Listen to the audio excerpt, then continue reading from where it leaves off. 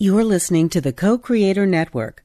When you change the way you look at things, the things you look at change.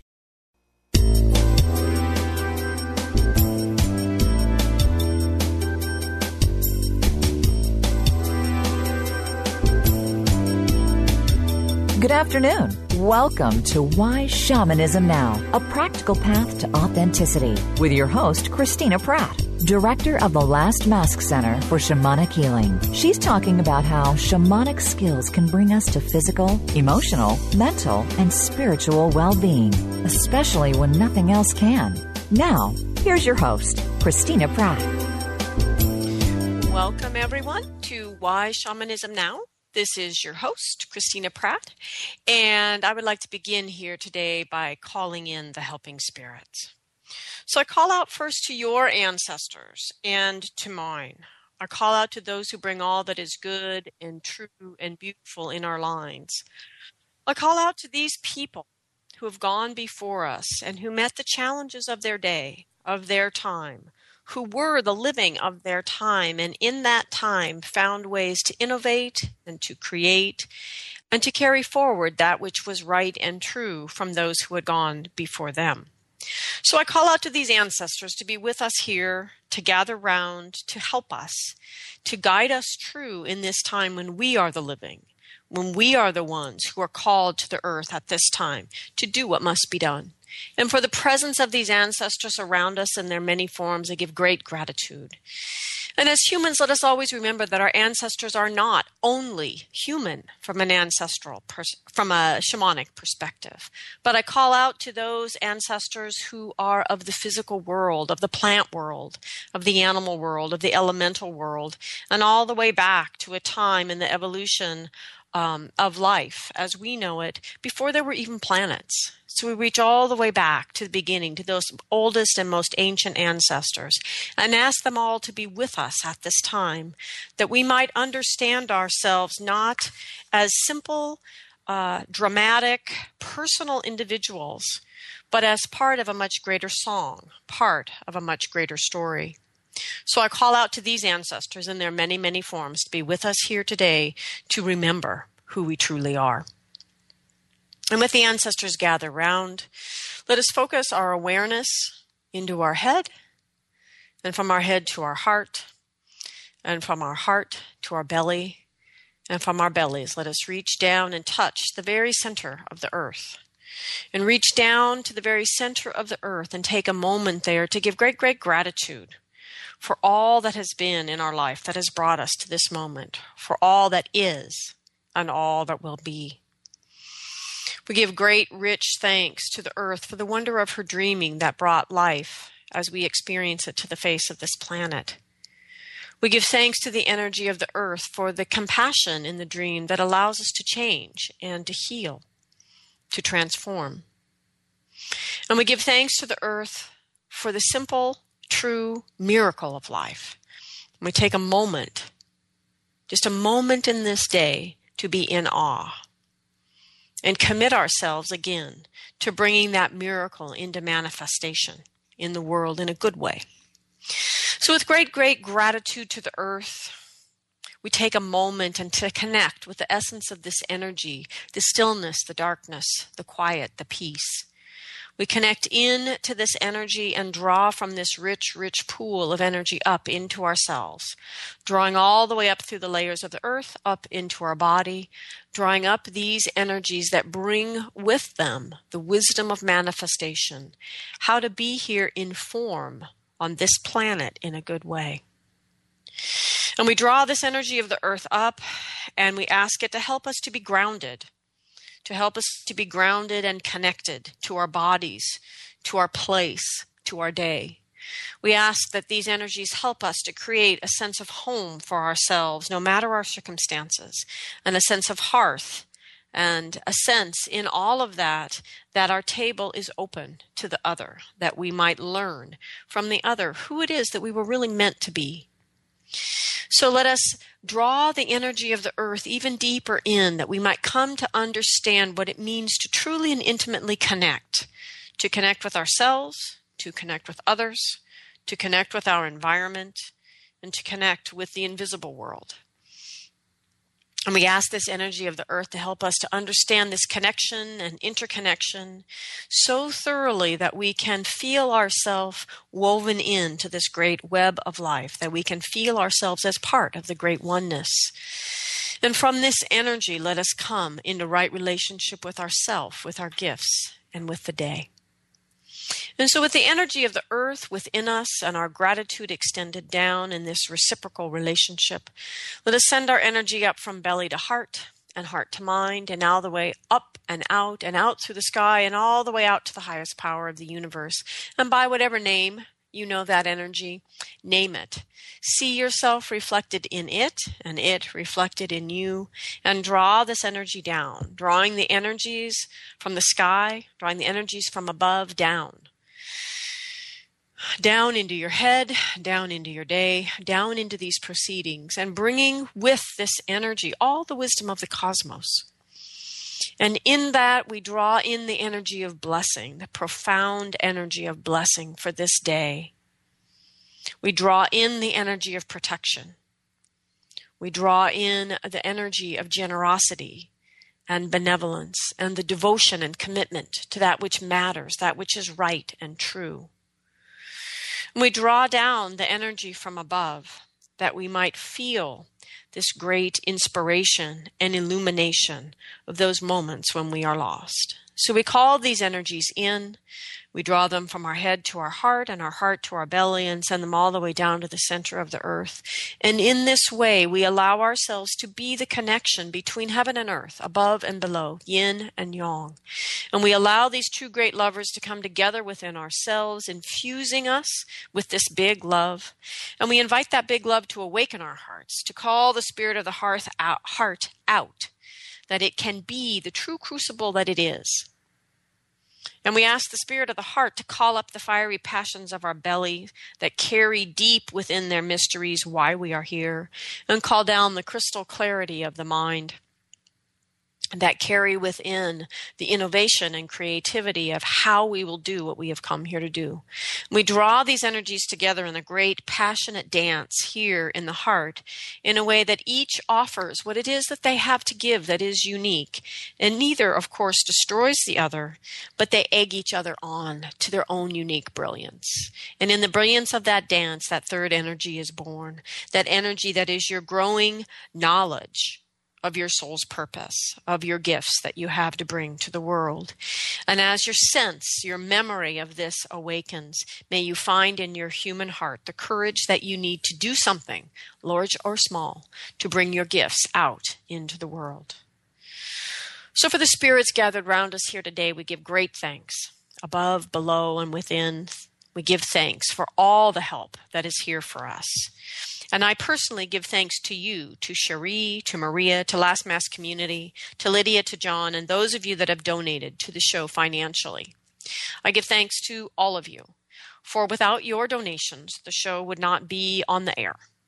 And if it wasn't on the air, all of those many people that aren't able to give financially at this time but are finding guidance and help in the show would not have access to it. So we as a larger community, a community that wraps all the way around the globe, are helping each other in whatever ways we can to keep the show alive by paying the bills, to sending in questions, sending in show ideas, to sharing the show, linking with others.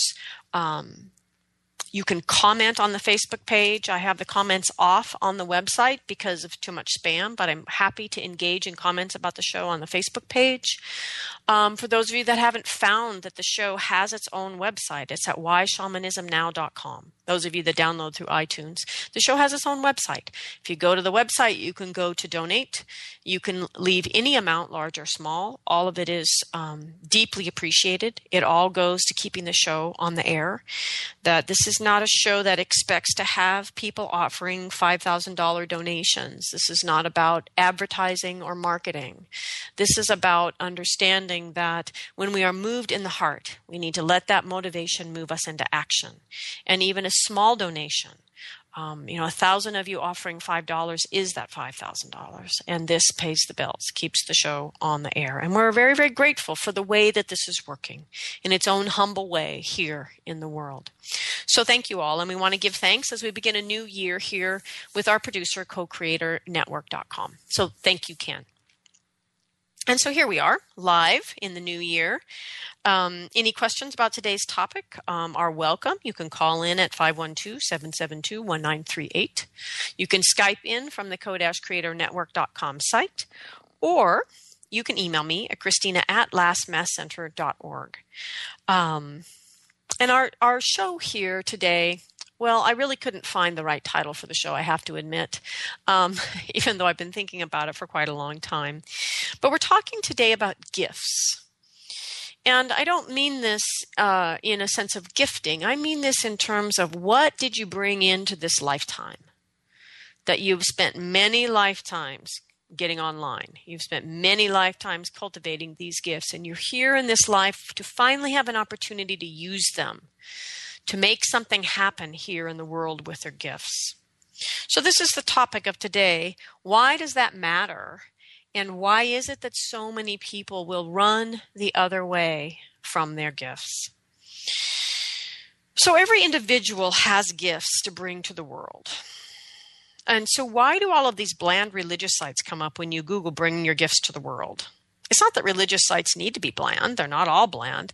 But when you Google this, they're sort of particularly bland. And then the sites become even less interesting if you Google, why am I here? So this is one of the most interesting questions of our life. Why am I here? So why isn't there an internet bursting with color and images and ideas and a celebration of our gifts and of finding our gifts? Why isn't that there when you Google those questions? It's not that that stuff isn't out there on the internet as well. So this is part of my point in the cosmology show last month, that what we believe about why we are here matters. And so what I love about engaging with shamanic cultures is that there is so little drama or angst. There's no anxiety or depression about not having a purpose. There is simply a knowing that we are all here because we have gifts to bring to the world.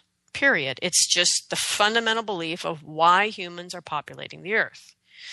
And that knowing comes simply from the teachings of their cosmology. So that's their explanation of why we're here. And it comes out of the same cosmology that tells them where they came from and where they're going. So bringing our gifts to the world matters because we are each a unique expression of the divine, and that the universe, as it is expanding, as the dream is unfolding and dreaming itself, the divine is coming to know itself. So saying it that way is different, that you are a face of the divine, and the divine is coming to know itself. And if you don't live your life, your unique expression, then the divine will never know itself in that way. So this makes it a profound responsibility, but it also makes it really exciting that what you're doing matters in a way that will matter for all time. I mean, it's a little bit of pressure too, but still, it's exciting, right? And that's a very different way to say it than to say that we're here to honor God's glory. They mean the same thing, but they inspire us differently. And this is very much, what I'm trying to say here is very much like this little piece going around Facebook right now about the blind man who is asking for change, and his little sign isn't really working, and a stranger changes his sign. And the sign simply says, it's a beautiful day and I can't see it. And people start throwing money at him. Literally. Now, I'm not sure whether it's a real thing or whether it was staged and filmed or what. I don't know. But the point is the message is exactly the same. But how it's conveyed is different. And how it's conveyed touches people in a different way and motivates a different kind of action. And that's what's really important for us to understand about story. Not only because it affects the stories we consume, but because it should affect the stories that we tell ourselves. So, Each individual has a gift to bring to the world. And though many contemporary people will live their lives running precisely away from those gifts, every individual still has those gifts. We also have gifts to gain in this life, though we need to truly give ourselves to this life if we are to gain them. They don't come free, and they don't necessarily come easily. Shamanism offers us both an attitude from which to view life that aligns with these ideas about gifts and why we're here, what we bring and what we are here to gain in this lifetime. What I also like about shamanism, though, is that it isn't really a belief system. It's really a set of skills that then allow us to engage in a way that our gifts can be given to a world that is in need. So cross-culturally, shamanism tells us that first, there are these gifts that we bring into the life. As I said earlier, they are the sum total of all the other lifetimes of our immortal soul has moved through. And so shamanism then also offers us the skills that allow us to use those gifts. And then if we notice how our passions rise or fall in the different ways that we use our gifts, then the use of our gifts can begin to align us with our true calling or with our true passions, our purpose. And then, as that's happening, we begin to live in a way that we can begin to access the gifts that are here for us to gain if we engage with Spirit and live in an ongoing working relationship with Spirit by whatever way we understand Spirit. So the issue is not, do you or do you not have gifts? The issue is not, do you or do you not have a purpose? And the issue is not, are you or are you not a face of the divine? That's not the issue. That's not the debate. That's not the conversation. The issue is that what you choose to believe matters. The challenge here in life is very simple. You have to decide what is true for you based on what world you want to live in. There's no evidence, there's no fact around these kinds of questions. These are simply things you have to be willing to choose and then live for. So right now, my favorite client isn't actually one of mine. It's actually one of my husband's. And so this kid's story is that as a young teenager, well, his sort of teenage life sort of lapped over into his young adult life. And so he basically sat on the couch, smoked too much pot, was overweight, was on antidepressants, had been since he was a a teenager. He was pretty much addicted to playing video games and pretty depressing outlook on life. And then at some point, for some reason, because at this point he was not a client yet, he got off the couch and he ended up, one thing led to another and eventually ended up coming to my husband for acupuncture. Now, by the time he came here for help, he was a skinny young man in his 20s who rode his bike everywhere. And he had some sort of crazy ideas about nutrition, but at least he had ideas about nutrition, right? And so as he worked with my husband, he listened to some things that Richard had to say, and he didn't listen to others. I mean, he is 20 after all. He's got to find his own way. But in all of this began to emerge his kind of confession that his real dream at this time in his 20-something life was to become a bike messenger. And in Portland, being a bike messenger is kind of like being part of a secret cabal. I mean, it's very cool and it's really hard to get in. And it's sort of a closed society. And they all hang out at Stumptown Coffee and, drink espresso and ride their bikes all over the place, which is not necessarily, it's not quite like being a bike messenger in San Francisco in terms of the hill, but it is not without altitude, right? And so it's challenging. So anyway,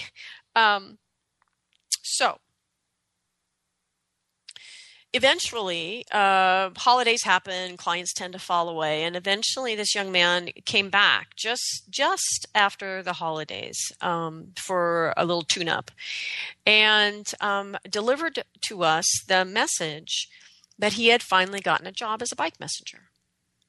And so right now, this guy is my favorite client. Why? He's my favorite client because he got himself off the couch. Not because he had a clear vision. At that time, he didn't even know what a bike messenger was, frankly. He didn't even hardly have a bike, right? So he didn't get off the couch because he suddenly had a clear vision. He didn't have passion. He didn't know what his gifts were. And he didn't know any of that. He got off the couch because he decided that there had to be more to his life, period. No clarity, no anything. Just not this. This cannot be all. So he decided to believe in a new reality, a very different reality. And I don't know why he did or what caused that. All I know is he changed his mind. So he got off the couch. He got off the pot for the most part.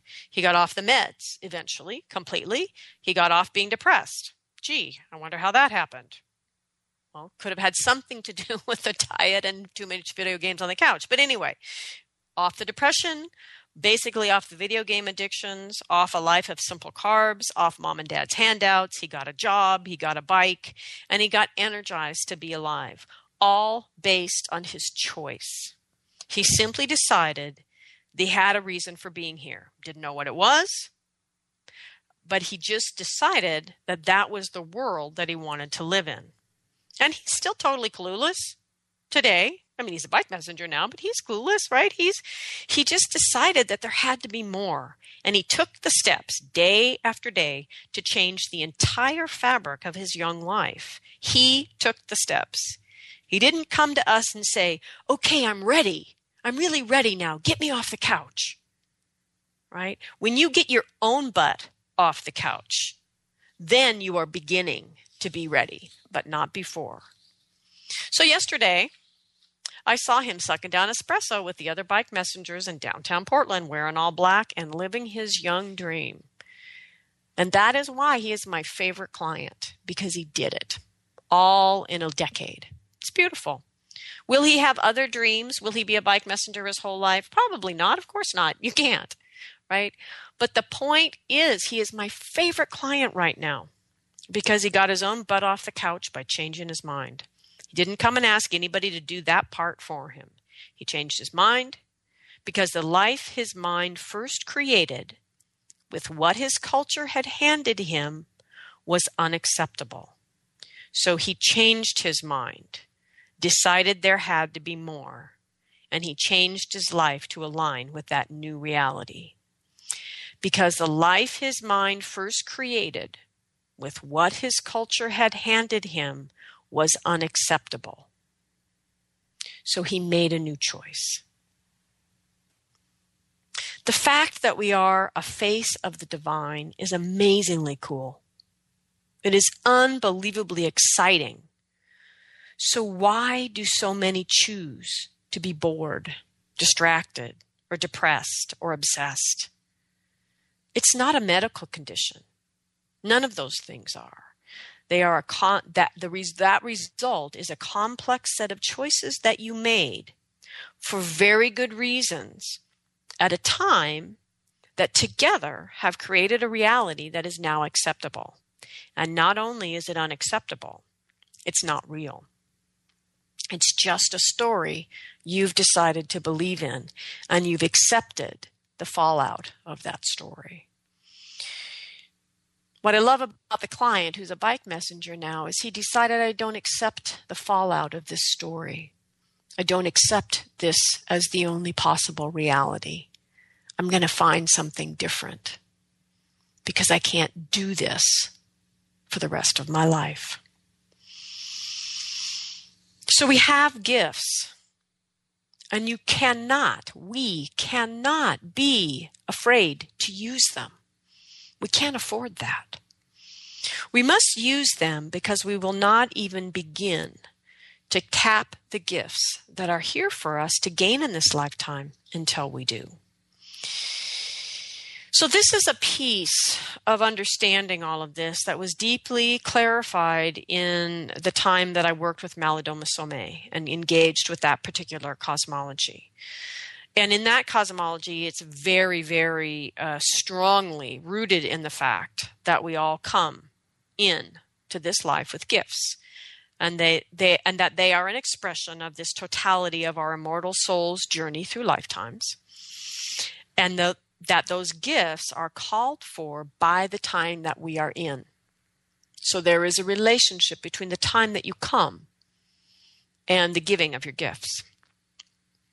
So it's our responsibility, to the best of our ability, to give our gifts.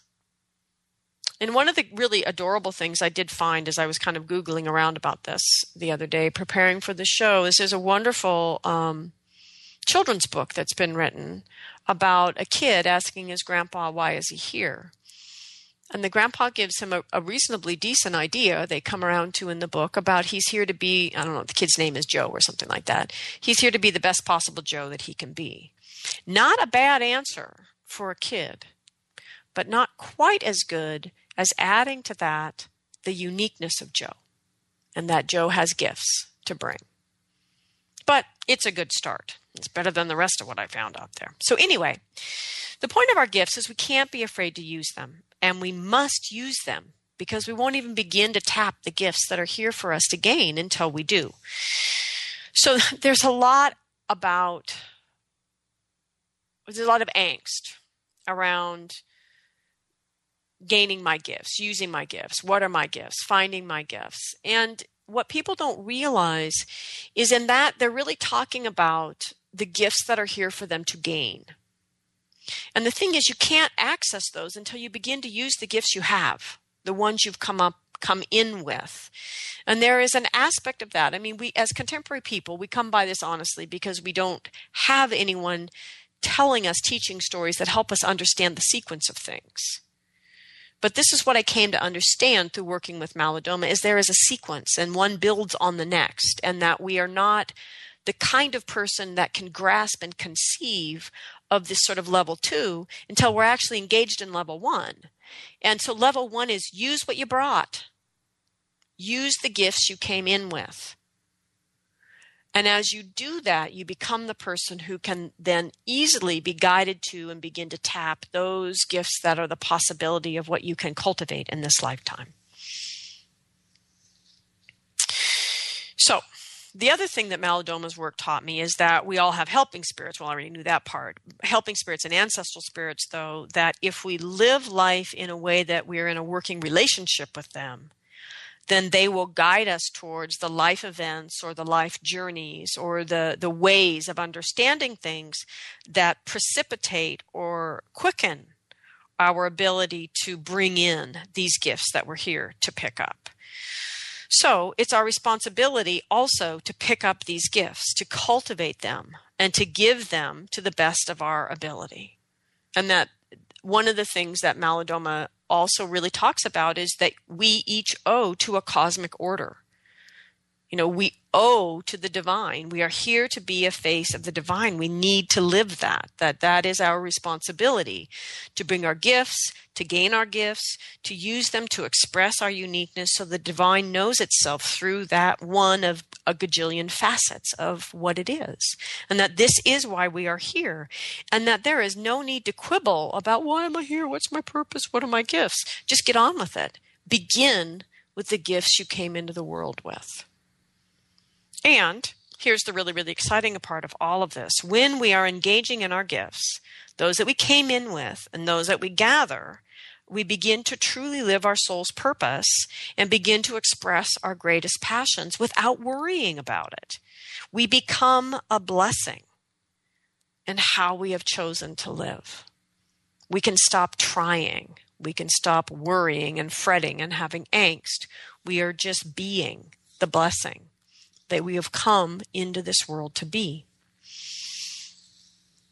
We must each take responsibility for the powers we brought into this lifetime. This was a recent post by a colleague, and it is so powerfully true. And I see this challenge in my own practice daily. That the majority of the problems that are being presented to me by my clients are a result of that individual not taking responsibility for the powers or the gifts that they brought into this life. Now, I'm also including myself in this. It was important for me also to be reminded and to ask myself, am I taking responsibility for the powers that I have brought into this life? And so this is what this show is really about, is that we must take responsibility for the powers we have brought into this life. If you came into this life with exquisite sensitivity, then you must learn to have exquisite boundaries and a clear sense of what is yours and what is others if you are going to use this gift of exquisite sensitivity. If you came into this life with great groundedness and a sense of always knowing where you are, then you must find ways that you love to stir your energy and lift your heart every day so that your gifts of peace and stability are not lost in stagnation and suffocation and depression. If you came into this life with a powerful gift of weaving the story, whether you share that gift through making films, through making music, through writing, through art, or simply through the stories you tell your children at night before they go to sleep, then you have absolutely no luxury to be telling yourself self-denying or self-abandoning stories. Your power is too great to sink yourself in lies and false stories from the inner critic and negative inner talk.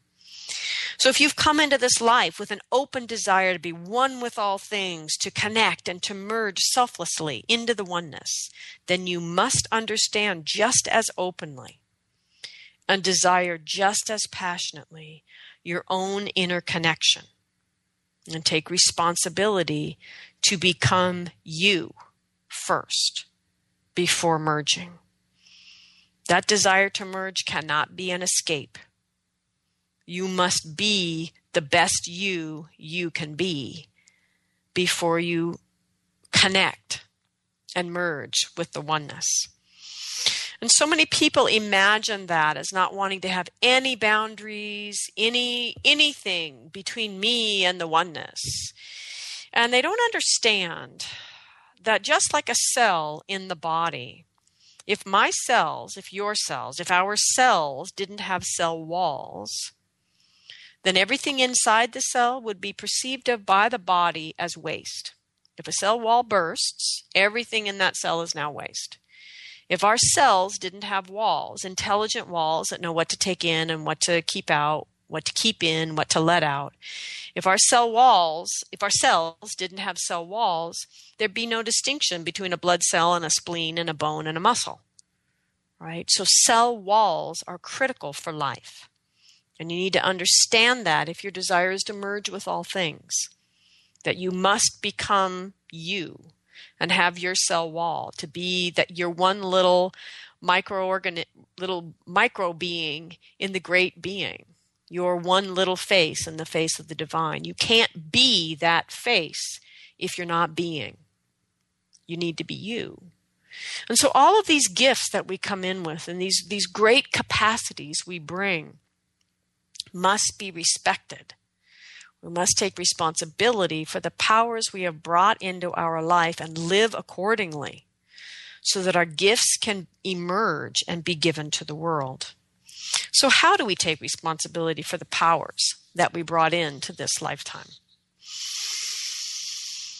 So this project, in my mind, this project always begins for everybody, no matter what the bigger picture is, the project of how do you begin to take responsibility for the powers you brought into this lifetime and live your gifts, right? This always begins with step one, stop working your own nerves. And this is what I mean by this in the context of today's show. So this is a really common thing that I hear from people that come for a shamanic healing session. They come and I ask, what their presenting issues are at the time, what needs to change in themselves or in their life. And some people are really direct, and other people go into this. It's this whole story about how they got raised as a kid somewhere where they could be out with nature or in some way that they were connected with spirit. And then one thing that led to another, they lost their connection with spirit, and then they lost their connection with their intuition. And then they went through a period of time of being lost, which sometimes does and sometimes doesn't involve addiction and alcoholism and things like that. And eventually they reconnected with that special self and rescued themselves from that sort of going to sleep time, usually in their teens, 20s, and 30s. And they wake up, but this connection with spirit comes and goes, and there's these weird things that are happening, and this is happening, and it's so intense and it's so profound, but I can't keep the connection, and yada, yada, yada. It's real typical. Okay, so now in that is soul loss. In that is probably some energies that need to be cleansed and extracted. So in that is some need for shamanic healing, which is a totally valid request. But in that need for shamanic healing, that totally valid request for shamanic healing is also this aspect, the person hasn't gotten off the couch yet. And this is the couch that I'm talking about in this particular example, which is, as a child, you knew there was a truth here. You knew that all was one. You knew you felt good connected with nature. You knew you had spirit help, and you knew you could trust your intuition. This is part of what these people are saying. And then everything went to hell in a handbasket. Well, the important thing about the adult who's now sitting in my studio sharing this story is the adult has now spent decades in the handbasket. That you gave up on what you knew was true as a child, and you bought this bad bill of goods from your culture. Now, that's fair. That's what we got taught was real. But once you're an adult, you do not have to choose to continue to believe that, especially if it's not working for you. Just like my first story about the bike messenger. Get off the couch. Stop believing the version of reality that doesn't work for you. Stop working your own nerves. And so what's happening with people in that state is not just a need for shamanic healing. Yes, it's in there. But the bigger need is step out of the version of reality you know for a fact, after decades of your adult life, doesn't work for you. Reconnect with a version of reality that rings true for you, that aligns with a deeper truth, with your intuition, and ultimately makes you feel connected to those other energies you know are present. So that's the first piece. Stop working your own nerves by trying to live in both those stories. Because one is simply a bad story. It doesn't work. It's not sustainable. It doesn't bring us to health and well-being.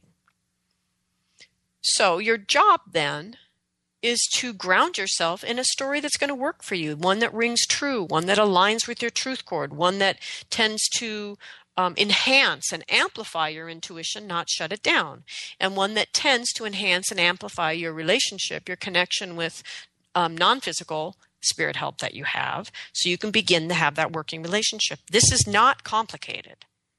And I don't know why people thrash so much around this. Why are you so committed to carrying around a story that doesn't work for you and spending decade after decade after decade proving to yourself that it doesn't work for you? Right?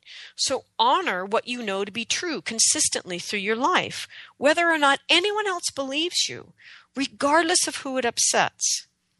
I mean, if I had cared what every man I ever slept with thought about me and worried about how to make those relationships that really didn't fit, and bent myself into a pretzel, changing what I knew was true to accommodate these other people, I would now be divorced 47 times, at least.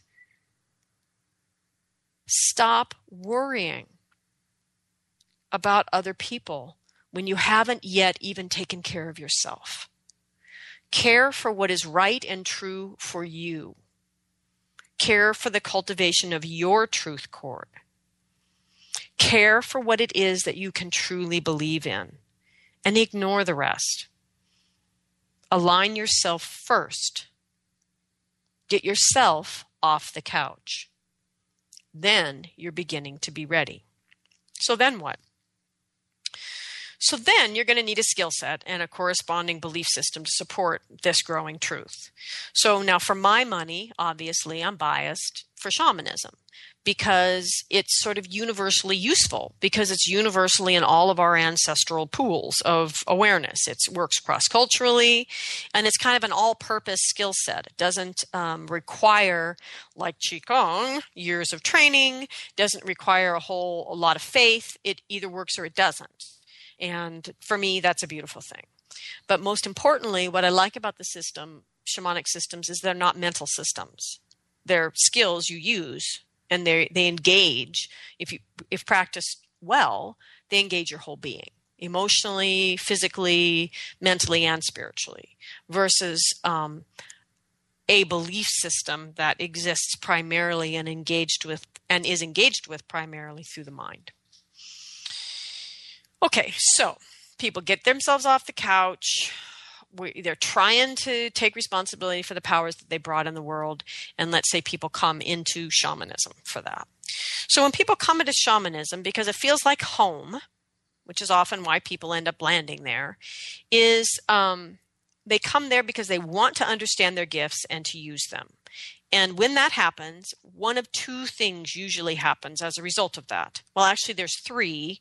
But we're going to ignore the third, which is people that take classes and then hang up a shingle to be a shaman because they're sure that's their gift, simply because being in that world felt so comfortable. And anyway, we're not even going to talk about that because it's not even interesting. The two things that are interesting is how, as people come into shamanism, learn to journey, begin to work with their helping spirits, they either get too much of a good thing or too little of a good thing, which to me is kind of fascinating. So I'm going to shift metaphors here for just a moment and talk about plants. Okay, right now in my little gardens, I got some plants wintering over. Now, last summer, these particular plants that are wintering over now were totally out of control, completely, ridiculously overabundant. Now, some of them are herbs, so I guess you can kind of expect that because they're kind of basically weeds, but not all of them. And in their abundance, they literally overshadowed what we wanted to grow to eat. So, picture it. You only need so much rosemary. No matter how many roasted potatoes you make, you only need so much rosemary. But you want to have these little baby lettuces all summer long, right? And so instead, these poor lettuces had to fight for the light with these rosemary monsters and the salvia jungle and all of these little lettuces that should have been little bunches of yumminess growing close to the ground were these scraggly, leggy weeds that had very little leaves to eat and were all stem as they tried to reach for the sunlight. So what's my point? Right? So my point is lots of growth, no discernment, largely on my part and my own ignorance around plants and gardens. But anyway, this is exactly like when a lot of people come into shamanism, that people don't necessarily get what they're really after because it's so fascinating and there's so much to do and it's so abundant and it's so big and it's so limitless. And so for most people, when they first engage with spirit directly and on purpose through their journeying, they get lots of growth and lots of transformation. It's unbelievably interesting. But eventually some of them remember, right, my gifts, my soul's purpose. Now, why was I doing all of this? And they're lost in the wonder and the abundance, but nonetheless lost. So how do you rein in too much of a good thing? So the first would be to begin to explore cosmologies until you find a home. And because the cosmology gives your quest boundaries that are large enough to give you the freedom to journey wherever you need to and explore, but create a boundary out there that keeps you from going beyond that realm of interesting, engaging, and transforming into further out on that branch where people begin to waste their time and humanity can cycle around and has been wasting its time out there for hundreds and thousands of years. And that's what a cosmology does, is it helps to create this sphere of engagement that is of value, and outside of that is humans wasting their time. Okay. And so I want to share an example of what I'm talking about from a listener who is an excellent practitioner and a very good man, who is committed to exploring what it means to bring his gifts to the world, because that's the context that we're talking about today. So he has a given name by Spirit, and then what that name means is weaver of medicine and magics from the loose threads that are left into a strong cloth. And so with that name that he was given, he says that he's tried to live that name, that he learned Native American cosmologies to be able to speak to the spirits of the land on which he lived, that he learned paganism to honor his ancestors, and he learned Nyingma Buddhism because it came to him once he was engaged in being on this path. And he says he's heard often that one must follow one path, but I can't do that it would dishonor my true self. And so this is what I'm talking about, that he is engaged and learning and has found his cosmology by weaving the loose threads, just like his name, that are left here into a strong cloth for himself. And that he stepped beyond accepting this notion that an upper world, middle world, and lower world is actually a cosmology. He's gone beyond that.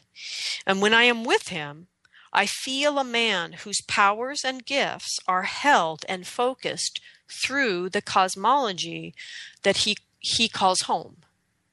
And so this is the value of the cosmology, is it focuses us. It keeps us out of this realm where people just get lost in the abundance, lost in the jungle. It's totally cool. It's amazing. It's beautiful, but there's nothing happening there. It is not growing corn. So the second piece of reining your too much of a good thing in is your practice with Spirit. Are you actually doing what you are working on with Spirit? Are you choosing not to do too much, not to do too many different things?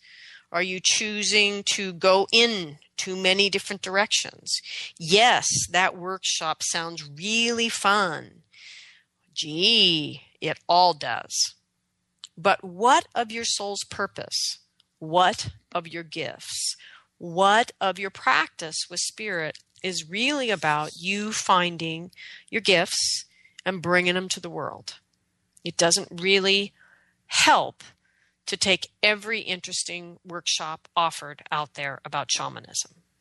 What helps is to begin systematically and consistently to work with your helping spirits about your gifts and bringing them to the world.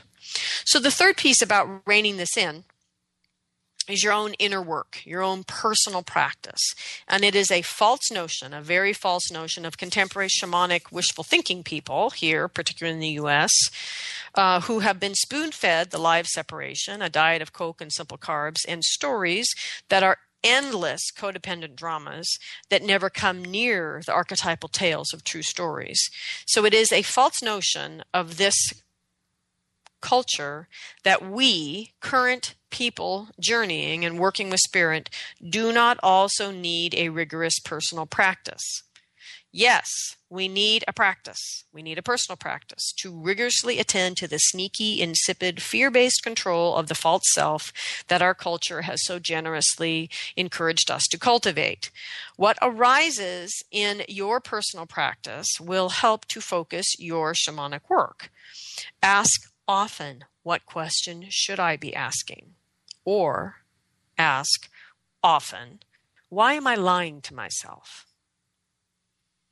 So these three things can help you begin to focus an overly abundant, going off in too many directions, way too much fun shamanic practice into a very focused, particular kind of fun. So now what if the opposite is happening? What if you're trying to journey, you're trying to do your altar practice, you're trying to do everything your teachers taught you, but it just is not happening? Nothing is growing in your little garden. So what if you are not getting enough of a good thing? So back to our plant metaphor. So what's happening is you're planting seeds, but perhaps they are falling on infertile ground. So one thing to explore with your helping spirits is what makes the ground infertile. What beliefs do you carry that you don't even know where you carry anymore that are contrary, perhaps, to your relationship with helping spirits? Do you trust it? Is it an expression of the divine? How about your oneness with all things? Like somewhere, somehow, there may be beliefs that make the ground infertile. Perhaps the seeds you are trying to plant are not capable of germination.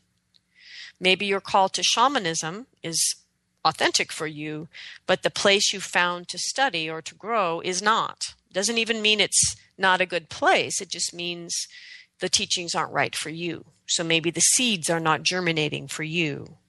Another possibility is that you are planting seeds that are not growing robustly because something is needed to nourish either the plants, or the earth so that it can nourish the plants. Perhaps there's something relative to your gifts where you would ask, so what is the sun? Maybe it needs more water.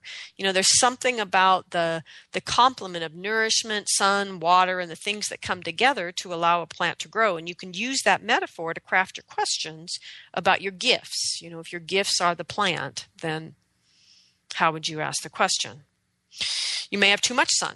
You may have too much water. You may have too much clay in the soil, like we have here, whatever. So there is always the possibility that nothing is happening because your gifts have been placed in your shadow, because you learned your gifts were not safe, that you were not safe being who you truly are in the world. And that is not an uncommon place for contemporary people to find themselves. Nonetheless, you need to take responsibility for the powers you brought into this life. And Kai Armand, who posted this, who is Conjure in the City, by the way, if you want to check him out, Conjure in the City, said that statement, you need to take responsibility for the powers you brought into this life, was the most important thing I was told in 2013, possibly in my entire life this far. I understand it in new ways nearly every week. I think it's an important suggestion for everyone. And I know it's important for me, and I have gratitude for him posting it again. We need to take responsibility for the powers we brought into this life. So what if your gifts, or the aspects of yourself who know your gifts, have been trapped in the shadow by past decisions? So this is a piece, there's a lot of ways to approach that shamanically, but this is a piece that my student community is working on right now, which is how do you get something of value out of the shadow once you've unfortunately placed it there? So the first thing that they did was discern what the shadow pattern is. Now that is infinitely easier if you have a cosmology, because a cosmology defines what are the patterns. And then the patterns find themselves in shadow. So one of the patterns of health is the child. And the child in shadow is the wounded child. Okay. So first you discern what are the patterns at play? What are the shadow patterns at play? This is what we're doing in the community. So that's been defined. And then each individual person journeys with their helping spirits to understand what their personal version is of that pattern. How do I manifest the pattern of whatever, with the wounded child? That's a really big question, though. So anyway, thankfully, we're not dealing with that one this time. But anyway, so the first is, what is your personal version of that shadow pattern? How do you do it? How many different ways do you do it? And then once you've discerned that, a next question you can ask is, given that pattern, how does that serve me? Because it's very important to understand that we create shadow patterns to avoid our fear of death, fear of annihilation, fear of abandonment, fear of banishment, and fear of not being loved, which really boils down to a fear of death. But anyway, we make these rash choices that commit some of the best aspects of ourself into shadow because we're afraid, right? And so, in other words, the pattern then that emerges, the shadow pattern that emerges then is serving us. So, for example, a pattern of inaction which appears to keep me safe. Maybe it keeps me safe from risking my true visions. right? Or committing to believe in an old story of patriarchy makes me feel safe in the notion that the Father will take care of everything for me. And so the important thing is to discern not only your version of the shadow pattern, but how it's serving you in your own inner story world, right? And then once you've determined that, the third journey work is this. How is that service stunting some aspect of my authenticity or stunting some gift, right? And so, in other words, my true dreams maybe are stunted by not risking living them, or my true dreams are a fantasy because I've not risked living them enough to realize that. So then what we need to do once we figure all that out is, so now we're understanding the authenticity or the gifts, the passions that are being held back, that are being stunted, the growth of which are being stunted by this service we think we're doing to ourselves through these shadow patterns. And so this is a way, if you find that the part of yourself that's carrying your gifts is lost in the shadow, this is a way to get it out, to understand these things and begin to take direct action towards the expression of the very authenticity or the very gifts that are stunted. Because it is our responsibility to bring these gifts to the world. We didn't come here with these gifts for no reason. We came here because the world called to us to be here. We are all here as a blessing, as a potential blessing or answer to a prayer, that this is the time that we have chosen to be in, not for ourselves, but for the gifts that we came here with. And the time needs our gifts. And we need them as well, because in living those gifts, we open up to the gifts that are here for us. And in bringing those gifts to the world, our soul evolves and moves in the great trajectory of its life. And we give what the world didn't yet know it needed. We start to give what is needed for those who are coming. And when we begin to give for those who are coming, we are truly living into the song that the big song is singing, the song that is singing us into existence. So it is very, very important that we take responsibility for the powers and the gifts that we brought into this lifetime. It is truly the only reason that we are here. So I give thanks to the ancestral spirits for gathering around us here today. Thanks to the earth below, the sky above, and to the heart that unites us all. Next week, our guest is going to be Charles Eisenstein. Finally, I got Charles to come and be on the show. I've only been trying for 2 years. It's fabulous. So Charles is a genre-defying social philosopher and author of a book, Sacred Economics, and The Ascent of Humanity. So he joins us to discuss his new book, which I'm really excited to discuss, The More Beautiful World Our Hearts Know Is Possible. And we will, of course, since it's this show, we will focus on how we actually make that beautiful world real. So thank you all for listening today. And remember, it is your response. You must take responsibility for the powers that you bring into this life.